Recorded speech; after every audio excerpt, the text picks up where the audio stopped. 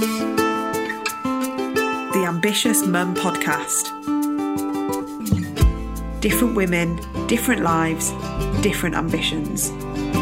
I'm Kate Moore-Youssef, and every week I'll be having honest conversations about ambition. Perhaps there's still a part of me that feels like there could be something deeper.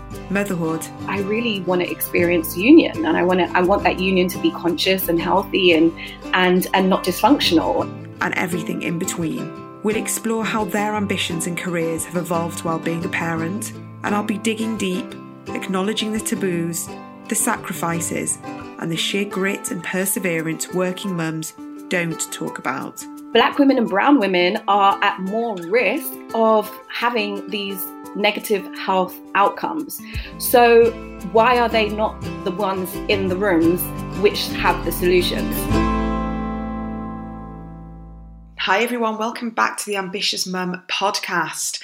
It's the week after half term, and I have to say I think there's been a general feeling of everyone needing this half term. I think it's the break that many parents needed after the kids being in school, after the second lockdown. And yeah, the sun's been shining. It's been good. When the sun shines in this country, it is wonderful. When I say this country, it's the UK. So we never take for granted any ray of sunshine. And when it comes, we are wholeheartedly celebrating it. And that's what we did this half term. It was a real switch off. It was a lovely break. And I hope everyone else has had the same. So that's actually my dog in the background, just as I start recording. This week is a great guest, Nahanda Truscott-Reid. Now, I heard about Nahanda from another guest of mine, Georgina, who was the book coach, and she recommended Nahanda actually on the podcast. And I was so grateful that she did because I connected with her. And what Nahanda does is she is a holistic wellness coach. But she's studied energy work and womb yoga therapy. And a lot of what she does is womb wellness. Now, this is something that I hadn't discovered before. Perhaps I'd known about it in sort of different ways. I hadn't sort of given it a name. But we really do dive into sort of this notion of womb wellness and listening to that sort of very gut instinct within ourselves. And we sort of say that the gut intuition, but actually as women, we are so lucky that we've got this innate knowledge within us that often comes from our sort of womb, the spiritual side of motherhood. So I really enjoyed this conversation with Nahanda. And we talk about lots of different things. She's also a host of a fantastic podcast called the Soul Mama podcast. And in there, she speaks to other amazing women, lots of women of colour who really tell so many different vibrant stories about their journey in motherhood. And she really hones in on the sacred journey and definitely the spiritual side. What we talk about, and I really enjoyed this element of the conversation, was sort of grieving this loss of a village that so many of us sort of ancestrally will have come from so many different areas of the world that very often when a woman has a baby, they would come together. There would be a community. There would be women feeding their babies, looking after their babies, sleeping with their babies together, looking after each other and their children together. And we've lost that sense of community. We've lost that kind of ancient way of what our ancestors did, of looking after each other within a community and this village. It's very different now in the West, and so many of us can feel lonely and disconnected. A lot of this sort of manifests in postpartum depression.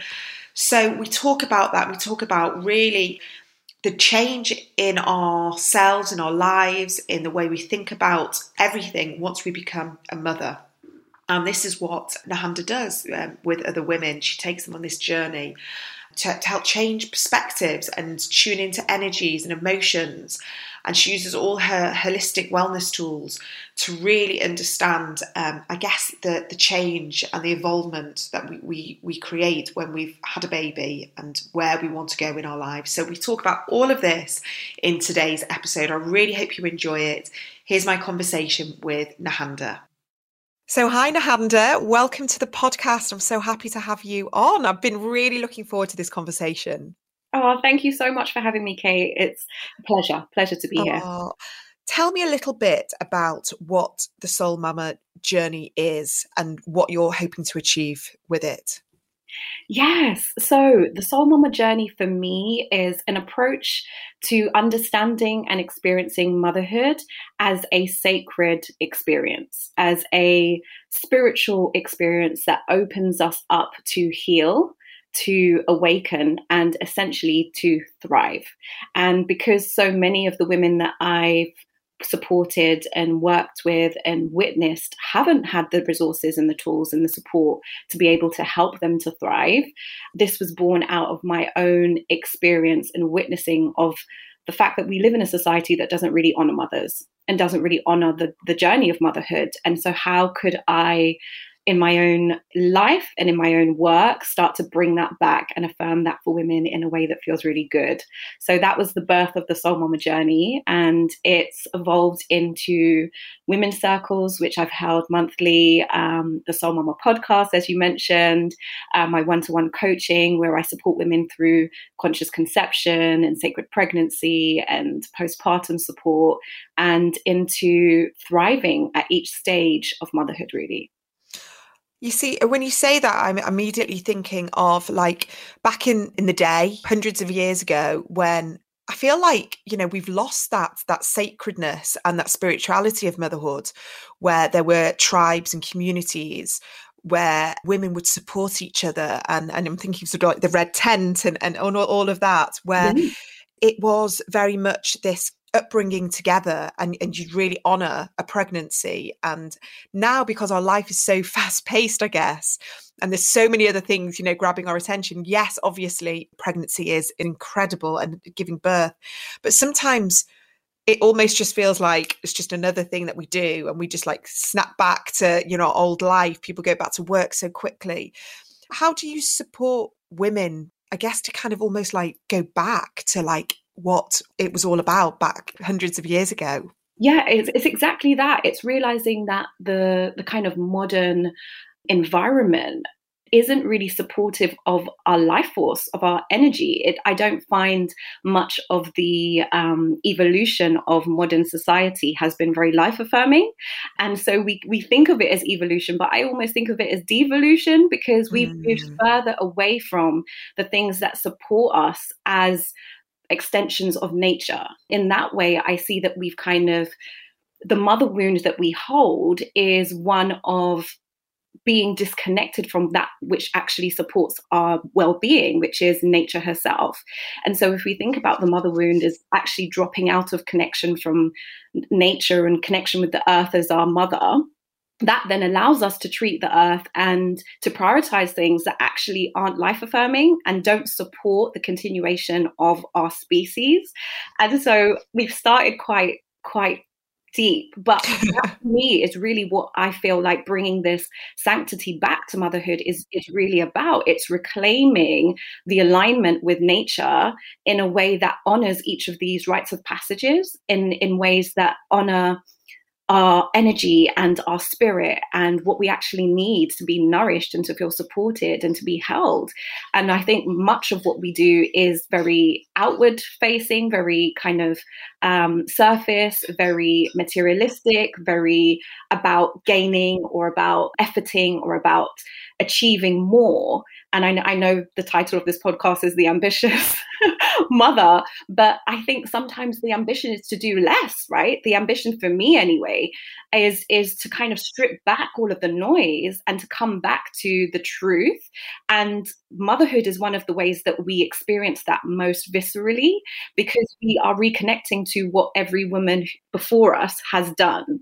And so it's kind of coming back into that, and actually allowing ourselves to feel that and then to honor it and to call in the support that we actually need, even if we don't currently have it in our modern nuclear family setups, Yeah, I mean, what you touched on then about the ambitious mum is that I initially, right at the very beginning when I started it was very much about like being a mum and having ambition despite being a mum, and how I guess ambition kind of locks heads with being a mum, and when we kind of like want to lean into that ambition and take a step back. But as the podcast has evolved, and more so I guess with me, with what I'm doing with women as well, is being ambitious about exactly what you said about rest, well-being, prioritizing ourselves, prioritizing what's important to us and what's authentic to us.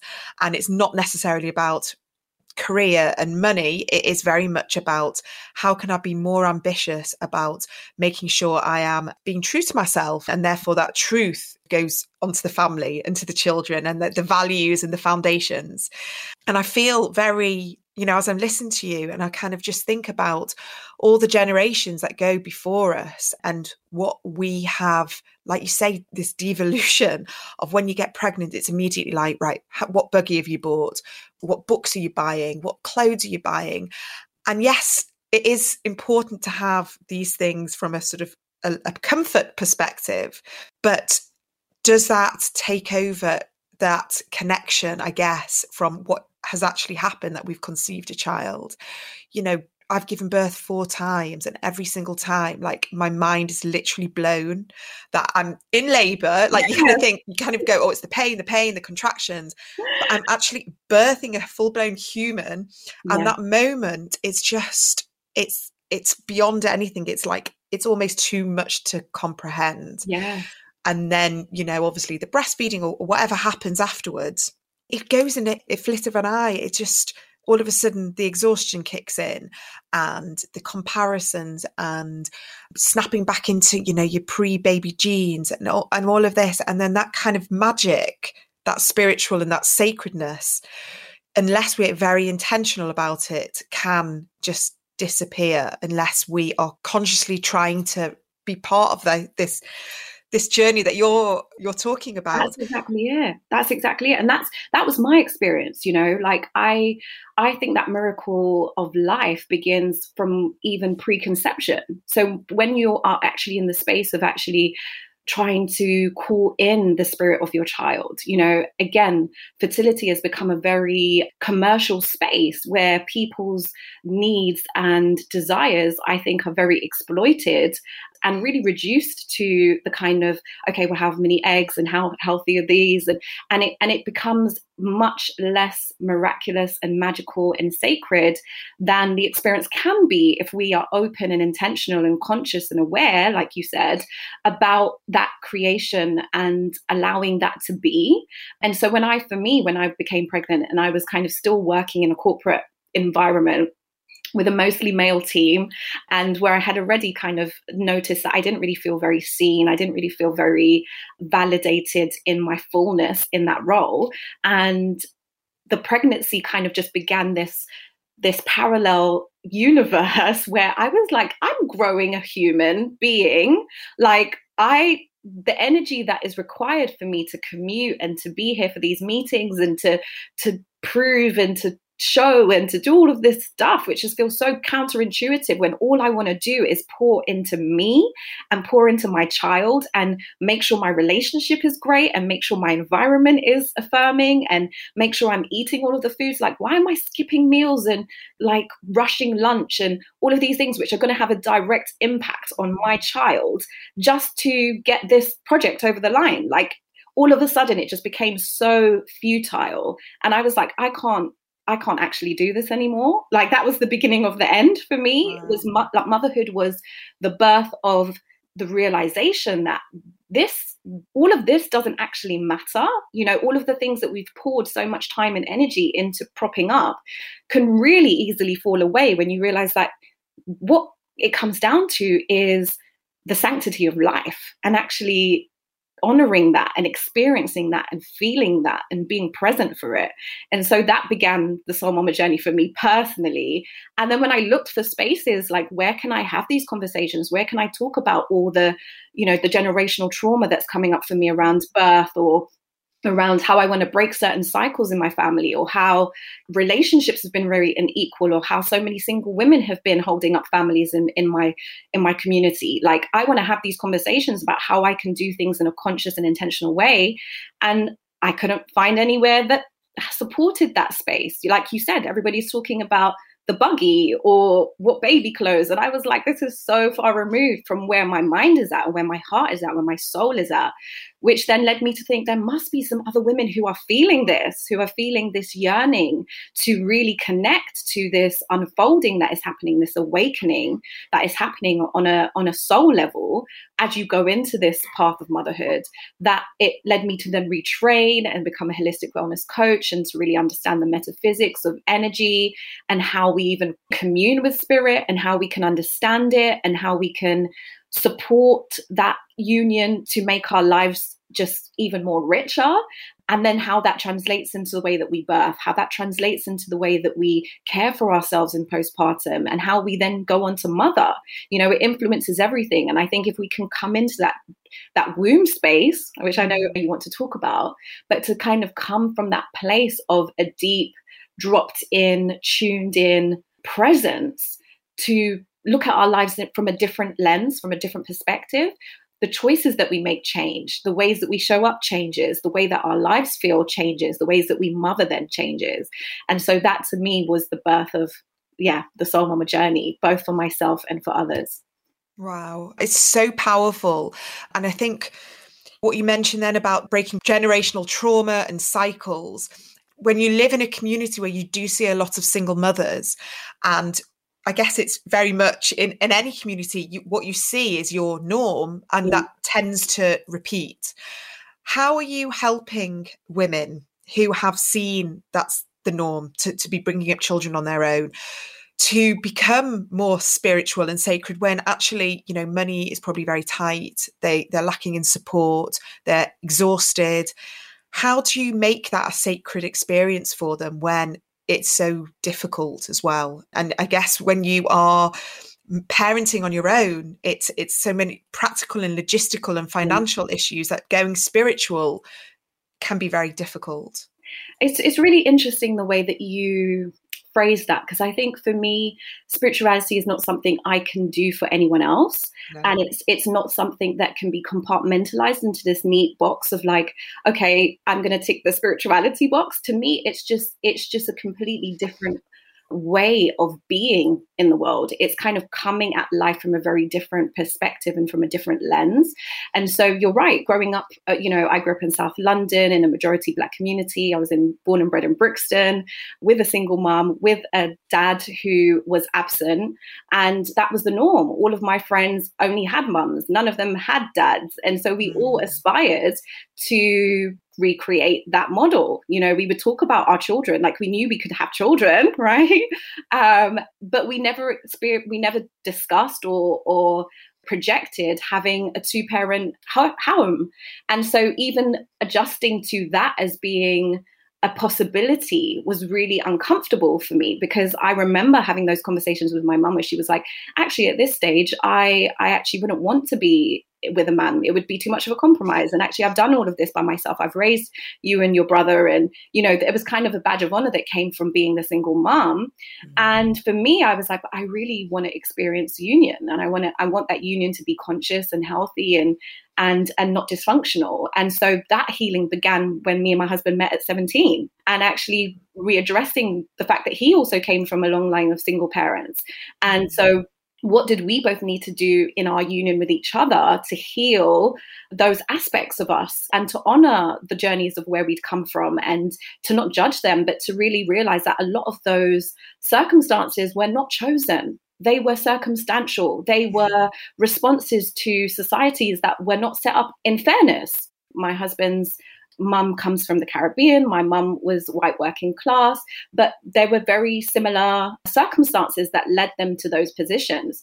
And so it's not to say that there aren't women now who are consciously choosing and deciding to be single parents.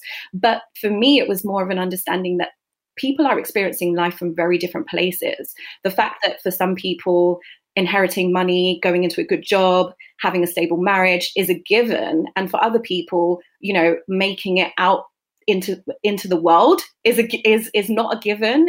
To me, it was kind of the recognition that actually wellness needs to come back into being something for all people. And so even understanding the landscape of coaching and the way that wellness is at the moment, I've been very conscious about who I'm speaking to and the price point that I charge and how accessible even the language and the spaces I set up are, because I realized, like, I'm going to pregnancy yoga, I'm going to NCT, I'm doing the things that I think are supportive for my healing, but normally I'm the only woman of color in the room. Why is that? Is it because women of color don't need this? Actually, I would argue that women of color need it more so, right? Because if you look at the health disparities, if you look at the 5 times more likely to die from childbirth related injury statistic that's been going around recently, Black women and brown women are at more risk of having these negative health outcomes. So why are they not the ones in the rooms which have the solutions? And for me, that was the kind of discord which I realized, like, hang on a second, it's because there aren't women that look like us who are hosting these spaces. There aren't women that look like us who are writing these books. Because so many of us are falling into the traps that society has laid, so to speak, it is not as much of a consideration to then use your spare money, if you have that, on things that would actually be therapeutically beneficial to you, because actually most of that money is going towards survival. And it was this understanding, like, how can I make us still experience the things that actually originally were the ways that we lived? If you think about where some of these things have come from, when you think about yoga, you think about meditation, you think about Reiki, you think about, like, so many of these things have come from indigenous countries and indigenous practices, and yet they've been commercialized and packaged up for a normally white middle class audience, right? Yeah. And so for me, it was a larger thing of, like, reclaiming these, ancient ways and modalities that shouldn't really cost any money, that we all have access to. We all have access to our breath. We all have access to being able to meditate and move and dance and, eat, hopefully. And so how can we reclaim these modalities in ways that feel resonant and relevant for us culturally and spiritually? And so that has also been part of the journey in kind of just understanding that and seeing it, and then hopefully bridging the gap for more women. Yeah, I mean, wow. I couldn't agree more on all of that, because I do feel very conscious that this coaching wellness world is predominantly white, middle class, privileged people having, and these high price points, in the coaching world, that just makes it so inaccessible for so many people. Yeah. And like you say, wellness shouldn't be a privilege. It shouldn't be something just for a certain group of people. Exactly. And making it feel like certain people aren't welcome or ostracized because, like you say, the yoga scene, and I mean, the amount of white coaches I see online who are selling huge financial packages that are just beyond people's capabilities, and then making it feel that, okay, well, what's the point? And I am very much on the same level, that I want to make my price point accessible. I want to be able to reach as many people who wouldn't necessarily walk into a workshop, a wellbeing workshop, or wouldn't necessarily want to try eating healthily or adopting breath work and all these small things. For me, it's very much about micro steps, small incremental changes that we can make to adopt a healthier lifestyle and mindset that anyone can do. You don't need to buy snazzy kind of yoga clothes. You don't need to go to an amazing retreat in Sri Lanka. We can do it, in our homes, just starting really small. And to be able to touch women and mothers, and especially I think through the podcast, which is, I always say, this is like a passion project. This is not something that I unfortunately don't get paid for. I don't have sponsorship, and I would love sponsorship, but I'm going to do this anyway, because I believe that this is a free resource for people, that if they choose, they can go out and look it up and see all the different guests that are giving their own insights and wisdom for free. Yeah, definitely. If someone wanted to sit with you and talk to you, I'm sure, it would cost money, and like with all my guests, but I want to be able to give women and empower women and inspire women through the conversations on this podcast to maybe make one small change, one tiny little change that could then almost like have a ripple effect. Or maybe they tell a friend about it, or they tell their daughter, or they go for a walk in the park and go, I listened to this amazing woman on a podcast the other day, and she told me about box breathing, and I'm going to do that every morning. Like little tiny things that makes it accessible and can possibly awaken something in. And because I think that's what happened to me. Something awakened within me several years ago that then made me want to listen to another podcast and read another book, and then go on to train as a coach, as a well-being coach. And then I went on and trained in tapping, and all these little things came from someone else, an inspiration, like a little nugget. And so I hope that anyone that's listening to this right now thinks that this is accessible for them, and they don't need to carry on the cycles that they've seen if that's not been a healthy process for them. That it is intentional. Yes, you do have to make a change. Someone can't make you spiritual. Someone can't make you, be interested in being healthier, but you can be inspired. Definitely. And I'm glad you talked about the medium of podcasting, because for me, that was also the motivation to start the Soul Mama podcast. It was realizing that the conversations that I was having one-to-one with women, they were having these awakenings and these breakthroughs and connecting with the spirit of their babies and being like, I've never done this before, and no one in my family probably gets what I'm going through or what I'm even creating here and what I'm actually trying to do. And I was like, it would be amazing to have a resource that people could come to for free, like you were saying. And when I looked at the podcast scene again, it was very, white dominated, and I couldn't find many voices that represented my background or where I was coming from. And I was like, that's weird to me, because so many of the women that I seek out consciously are women of color, whether they're American or in the UK, and so how is it that there aren't more podcasts that kind of speak directly to that audience? And so for me, that was the kind of, the desire to create this space for the Soul Mama podcast, to bring women who perhaps aren't in the mainstream motherhood spaces, which I think have become very commercialized, but who have a message and who have resources and who have the wisdom and who have a different way of looking at things. Somebody said to me, "Oh, you're the woman who decolonizes motherhood," and I was like, "Wow, I've never used that language for myself, for my own work, but actually I completely see how that person came to that conclusion, because so much of the things that you described earlier, that take up the headspace of a lot of women are about showing and proving. It's about, performing motherhood and not actually being in motherhood. And that comes down to capitalist, exploitation of our desires to be good mums, right? So it's not for any negative reason. If people want to buy nice things for themselves or for their children, it's not a judgment, but it's realizing that we have a kind of finite sense of focus and attention and energy. And if all of that is going to how your children look or what their gadgets are, or, choosing out the best brand of bottle or any of that kind of stuff, then it means that time and energy is not being spent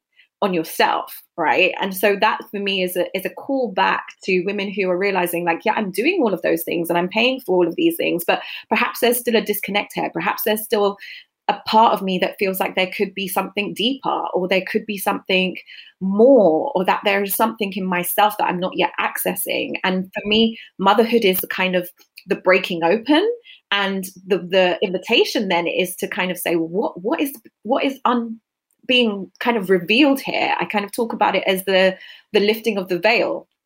It's like that thinning of that description that I gave of like realizing that everything that I had poured so much time and attention into was just falling away. And actually I could just leave it, because what I really wanted to do was really understand, how can I heal the things that are coming to the surface now, and giving women really direct ways to do that. So for example, if a woman is pregnant and she's kind of finding herself juggling the job and planning for the baby, a lot of what I do is hold space for the truth of what's coming up for you, working with the breath to actually create even more space in the body, and to actually find the space where what I'm doing is enough, to actually find the space where actually there is a belief that everything is going to be okay. Actually, there is a space where I can trust that what my body is doing and what my baby is doing and what I'm doing is going to unfold for our highest good. And actually, can we even go beyond that to realize that you're not doing it all by yourself?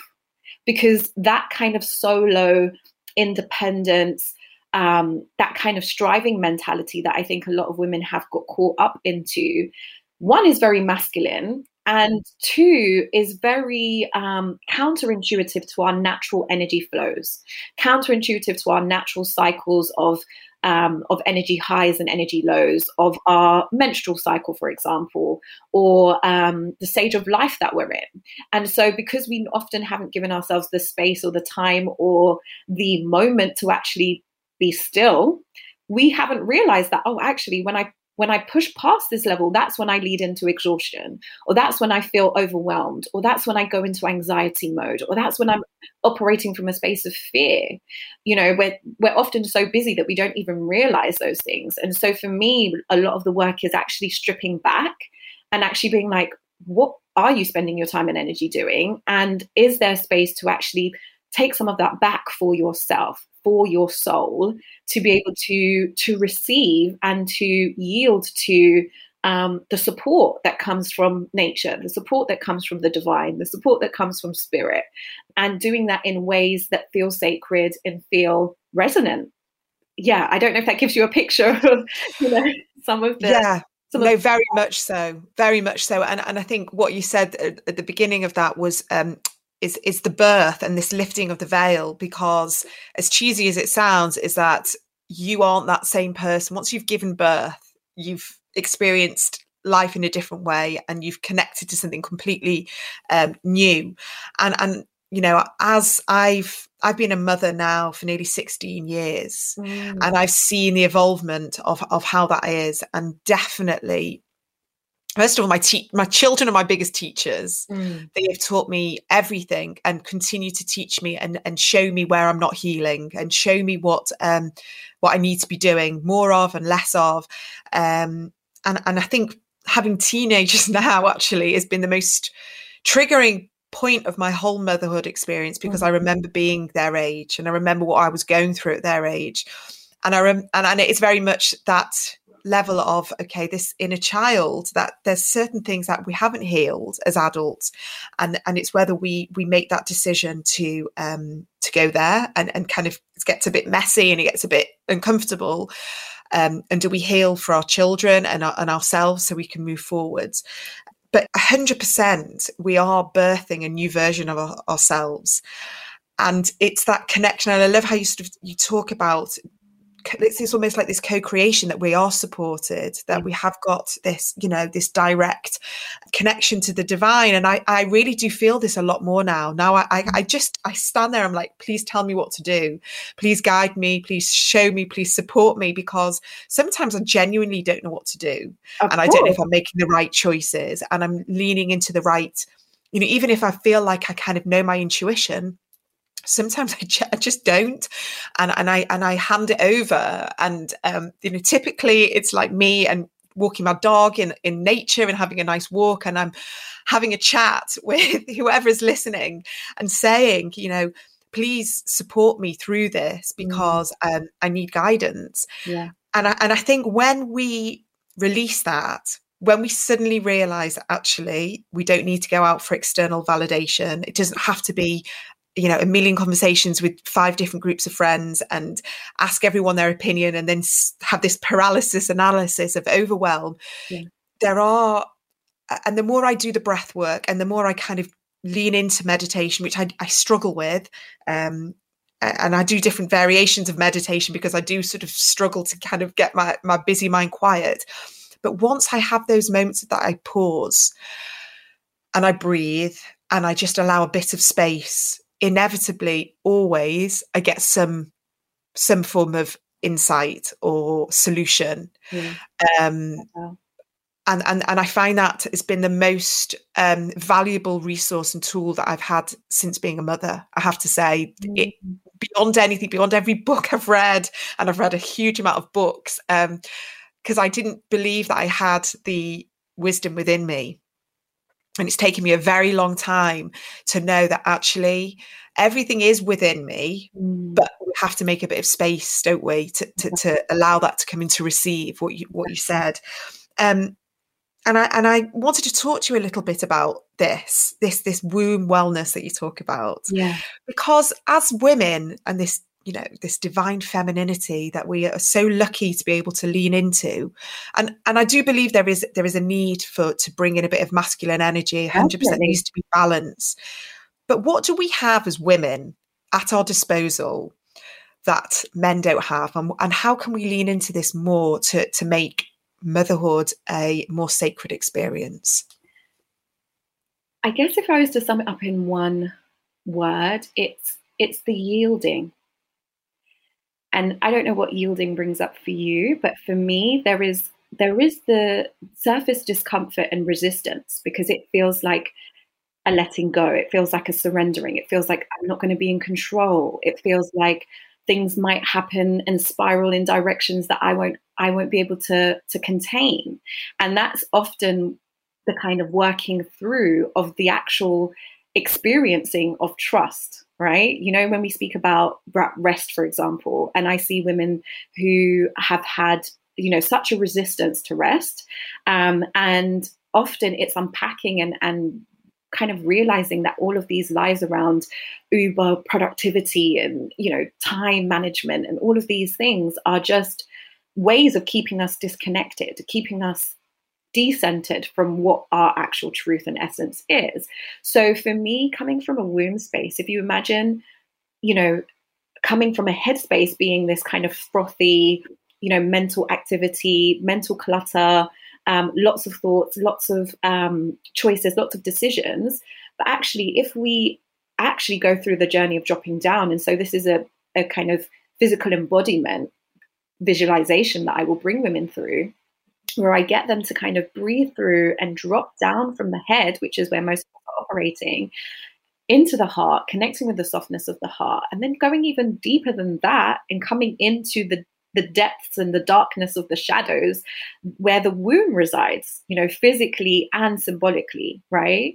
And that space is often quite scary because it's unknown, and because it holds, I believe, the residue of all of the emotional things that we've been through, and not just us, but our whole mother line, right? And so if we think about it as this space that has deliberately, I believe, through patriarchy, been vilified and kind of made abject. So if you think about periods, the ways periods are spoken about, you know, as this, on the one hand, inconvenience of this kind of burden, but on the other hand, being really deeply shameful or sinful or indicative of your ability to connect with your sexuality and the responsibility that brings up. And again, you know, understanding how that has been for you personally, but how that has happened collectively is part of the work. So I often bring women back to, when was your first menses? How did that feel? How was it received? What messages was your womb receiving as you experienced that? And very rarely were women celebrated and held up and honored and, you know, brought into the rites of passage that womanhood is. Actually accessing the wisdom of the womb and realizing that she has a voice and that our intuition lives there, and that's where our instincts lie. And actually there is this subtle reality that most of us are not really tuned into, because it's very subtle. So kind of bringing women back to that space brings up a lot of emotions. It brings up a lot of memories from the past, you know, depending on sexual experiences or miscarriages or abortions or whatever has actually happened in the womb space. There is often a lot of healing that needs to happen straight off from, what is your womb story? You know, like if she were to actually voice her life from your inception, what has actually happened to her, and where has she been ignored and, you know, looked over and abused, you know, because a lot of us have been carrying those wounds, whether or not those things have physically happened to us. So that's the first step. And then when you've actually given space and voice to some of that wounding, it's actually realizing, okay, what does the womb actually need now then to be in a space of of vitality, to be in a space of balance, to be in a space of strength. And often, again, the womb will give you the wisdom that you need. And again, I lead women through a guided visualization to actually meet a personification of the womb, which is really just, I guess, another way of calling our higher selves, or, you know, our kind of our deepest essence, our soul selves. And then asking her what she really needs in our lives right now. And sometimes it will be more time and space, more rest, more nourishing foods. But other times it will be things like, you need to heal the relationship with your mother, or you need to leave that relationship because it's toxic for you, or you need to address that abortion that you suppressed and have never really made space and time for, or whatever that is. It's different for every woman, and I've yet to see a woman, you know, repeat an answer. But it's kind of tapping into that truth for you on an individual level, and then starting to orient your life in accordance to that wisdom. So it might be making more space for creativity, or it might be, you know, speaking truth that hasn't been spoken for years. It will come up in a way that is known for you, and then you start to organize your life for that to happen. And that's the womb healing. And then from that place, your womb continues to be a voice in your life that, like you say, when you're in those moments of wanting to get some guidance, or feeling like you need the support, that you actually kind of go back to the inner mother and realize that the womb is that place, you know, that kind of, when we think of lying in fetal position, it's because we're actually really yearning the space of safety that the womb provided for us in that kind of utero life. And so we can return to that by making that direct connection with our wombs. And that can be as simple as, you know, thinking about the foods and the drinks that you're taking into your body, and thinking, how is this supporting my womb or not? To moving your root chakra in a way that feels really supportive and creating space and actually allowing your body to guide you in how it wants to move. Or it could be drawing a sacred bath and having some herbs and lighting some candles. And, you know, it's going to be different medicine for each woman, but it's opening to the fact that we hold that wisdom so deep within us that we each have access to. And so making that space and showing up for that communion. It's amazing. I'm absolutely fascinated by this, and I think when you become a mother, you forget that you do still need to be mothered yourself, and whether that is, you know, internally, or we don't have all the answers, and we're never going to have all the answers, but it's very empowering to know that we have got that within us if we choose to go there. And I know that can be really hard. Like, every bit of healing is going to be hard, because you kind of have to go to that kind of place of hurt, sadness, anger. But I think until people make it's a very intentional choice, isn't it? That if we make that decision that we're going to go through the healing, we have to feel as well. And we will inevitably always feel better for going there. It's just quite emotional at the time, or uncomfortable. And I can presume there's a lot of women probably find it quite difficult to connect to that if that's not been the way they're thinking, that's not been the way they've been brought up. You know, sitting there thinking, I've done so much work on myself over the past 4 or 5 years, but prior to that, if you talked to me about womb wellness even 2 years ago, I probably would have just been like, oh God, that's ridiculous. How can, you know, but now I'm like, yes. I mean, it speaks to me so much. So I think we also have to bring a little bit of compassion to ourselves, that if you're listening to this now and it's like something that you just can't connect to, and that's okay. Like, you don't have to do this now. Like, this can be something that in 2 years' time, you'd be like, I remember this conversation I listened to, and actually this is what I feel like I need right now. It's interesting. Sorry, go on. No, you carry on. I think it was just that I was thinking how powerful it is to know that there can be guidance for channeling and locking into that wisdom and that intuition that we don't realize is that's where it is. It's in our, we kind of go, that gut feeling, but the gut is where is actually the womb, especially when you're a woman, and that's where you feel it. And I love what you said about that we've got all the different generations of our mother line within us. So in a good way, that that's great. We've got strong women, but also if you've had generational trauma, there's been like cycles that you've seen throughout the women's side of your family, and I can see this in myself, that I'm very conscious that I don't want to pass this on to my 3 daughters. Like I feel like it's almost like I'm almost at that crossroads for my children. I want to make a change, and I put quite a lot of pressure on myself to make that generational change so my daughters can almost start afresh.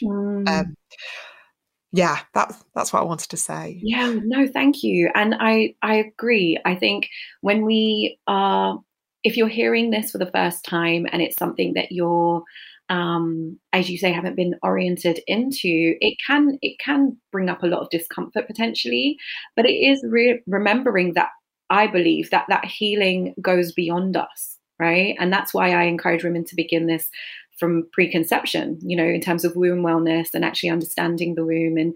And obviously, whichever stage you come to it, it's never too late, but to actually have the space to create the environment from which your child is actually going to grow, and then to heal that environment once your child has left, and then to realize that there's been an activation there that wasn't there before, And so womb wellness is for every person who has a womb and has had a womb. But there is, I believe, a kind of deeper activation that happens when life has passed through that womb, in the sense of conceiving a baby and giving birth to a baby, right? So to me, that's the gift that motherhood brings. It's realizing that opening, that invitation has begun, and whether or not you take it or not, it's always there. It's that kind of place to come back to, and especially when you are mothering children and you're finding yourself being triggered, or you're finding that you're having to dig deeper and look for resources that weren't modeled, or look beyond the things that are coming up in and around your family to create something new. To me, the womb is the space where life is born. So the fact that we have been able to make seen and make real something that has once not been here. If you think about just the miracle of life, that's what the womb's power is. And so for every desire that we have, that is the process. It's the journey, the invocation of articulating what it is that we desire, what we need, creating that space and ritualizing some of the rhythms around that. So to me, it doesn't need to look like doing something specific that is outside of your everyday life, but you can create moments of ritual sanctity in your actual life, right? So when you talked about doing the breath work, for example, like that's a very specific example of taking space and time away from anyone and away from the everyday to come home to yourself. And that's perfect. And that's great. But I also expand the idea of this kind of spiritual and conscious motherhood as realizing that motherhood in and of itself is the practice. The moments that you are fronting a toddler who's having a tantrum, you have a choice, there are parts of you that are being activated that you can then choose what comes out of your mouth. You can then choose how you physically interact with that child. You choose how you show up in each moment and the messages that we're passing down. And so I don't know about you, but I know for me, my daughter's 5, but she's like going on 15. So I feel like I've had a little bit of the teenager insight. But she will come out with things that really trigger me, things that she will say. And yes, you're right. I remember saying some similar things or having similar outlooks. And then it kind of forces me to kind of sit with, okay, what's so uncomfortable with this? Like there is a belief that I hold that if I allow her to believe that thing or to say that thing, that something negative is going to happen, or that she's going to at some point not be safe, or that way of thinking is going to lead her into a detrimental situation that I won't be able to protect her from. It's always coming from that space of fear. And so it's then leaning into the practices and actually being like, well, what if I actually was really trusting that we live in a benevolent universe? What if I was really trusting that she is equally guided as I am? How would that change how I present this decision or this choice to her? And so it's picking up on the things that kind of come out of our mouths almost unconsciously and being like, hang on a second, I'm just saying that because my mum said that to me. But at the time that my mum said it to me, it didn't make sense to me. So why am I repeating it? And, having this, again, the space and the support and the holding to be able to unpack some of those things and be like, well, actually, is that serving the abundant, prosperous, healthy life that I envision for her? Or is that actually containing her and keeping her small and restricting her? And in those ways, the motherhood becomes the practice. It becomes the spiritual experience. It doesn't need to be this kind of compartmentalized thing that we do alone. It's what unfolds in the being present. Yeah. Yeah. And I think it's never ending, because it's like a daily reset. I know I find that like every single day, it's like, okay, where am I going to be intentional? Where, and it doesn't matter how much breathing or walking or whatever I do, I still say things that I've either heard my mum say, or say things I'm like, why did I say that? Or why did I lose my temper?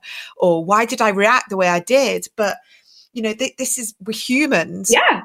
And that's it. We also just have to accept that we're not going to embody this perfect kind of being, and everything is, everything we say is going to be enlightening and modeling, the most perfect person, because I think for me, I don't want them to ever think that perfect exists. Exactly. I want them to know that it's rough and it's ready and it's exhausting and it's tiring, but things we can reset. We take that breath. We forgive, we apologize, we start again. And, and as you might find out in a few years, when you have hormonal girls in the house, and me and my daughter have sort of like synchronized a little bit, that we know when we're going to butt heads, and when one of us is going to say something or react in an inflammatory way. And it's actually funny, if my husband that sees it before we do, he's like, you do know what time of the month it is, just so you know, between the two of you, just kind of like give each other a bit of space. Yeah. So there's an awareness there, but also life gets in the way, and things are, opening up, and all the rotas and the hobbies and the this. And so it is very much kind of staying as intentional as we can, but also being compassionate that we don't have to be perfect, and our kids are going to be okay if we lose our temper. Yes, and I hope that nothing that I've said has led to that that image of absolutely not, mum. It's like, if anything, absolutely it's not. antithesis of that. I definitely am one for feeling all that you feel when you feel it, but having language to be able to describe that. Because how often do you remember, your mum being really tired and perhaps not being able to sense why she was so irritable or why she was snapping at you, and her not perhaps having the language to explain it, it's not about suppressing that and showing up in this like shiny Zen mode all the time, right? Like that's not human. Like you say, it's actually finding the language to say, this is where I'm at right now, and these are some of the things that I'm actually going to put into practice. So like one of the things that my daughter's aware of is like, I do this like breath work embodiment practice to release anger, right? Which is something anybody can do. It's like, I'm trying to demonstrate it. I realize people I want to see this. It's basically like, standing legs akimbo and kind of using your hands above your head and literally like swinging down. I know. This is a Kundalini yoga technique? Yeah, I think it is based in Kundalini yoga. I actually learned it in my energy coaching. But it's kind of using the mouth and then making a very guttural sound to release that fire energy, because it's inflammation. Anger is fire, right? And so you create an opening for the fire to release, and then you can kind of come back to the situation with a little bit more headspace, right? And so if she sees me doing that, she knows what time it is. It's not because I'm not shouting at her, or I'm not like, going off at her, but she can see that I'm putting into practice the things that are supporting of me. And then I can say to her, this is where I'm at. And then whether she chooses to do that when she's angry or not is up to her, So it's those things. It's kind of realizing that, okay, as we navigate our emotional landscape, and as your daughter comes into her womanhood and she's experiencing that hormonal ebb and flow as well, how can you be in a way that supports that for yourself, to then indicate to her what she might be able to do for herself, And so we've started talking about periods from now. Like, my daughter's 5, but I haven't shielded her from that. And I speak to her about, the moon cycle and how it works. And so she is in her consciousness understanding that that's something that she's going to grow into.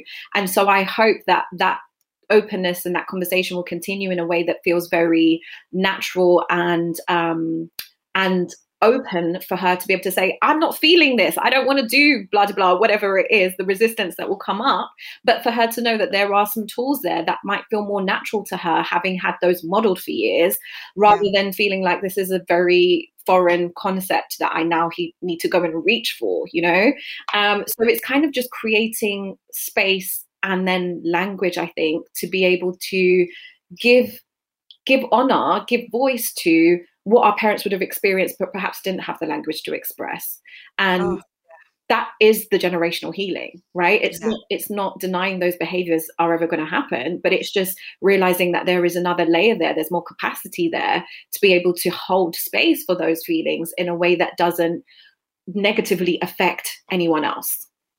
Yeah, it is. And I think that's exactly what it is when I look back, I don't think my mum did explain. Well, she did explain a little bit of like why she was feeling the way she was, but something that I do with my daughters, I actually don't do it intentionally, but I don't shy away from it, is in the morning I try and do a few minutes of breath work, right, and close my eyes and kind of trying to be intentional how I want to feel for the day. And they see me doing it, they come in, I can hear them pitter pattering in, out. Like, part of me is like, my eye open, like, go and get dressed. I'm like breathing. So I'm doing the best that I can and trying to get them dressed at the same time. But they see that I give myself 5 minutes in the morning, and they've started to learn now. They come in and they don't kind of look at me like I'm a weirdo anymore. And then they kind of go out. But I just hope that they remember that's what mum did. Mum took, 5 minutes in the morning for herself, just to do that breath work and visualization. I do a lot of tapping with my kids as well, and I try and normalize it. I try and ensure that they understand that it's okay to have emotions and things like little things. And I'm not really, I don't know loads about the moon cycle. I'm learning more about it, but I'm very connected when there's a full moon and a new moon, and what that brings and what we release and what we, focus on. And I try and show them a lot, the moon. I'm like, look at the moon, look how beautiful it is. Let's go outside and see the moon.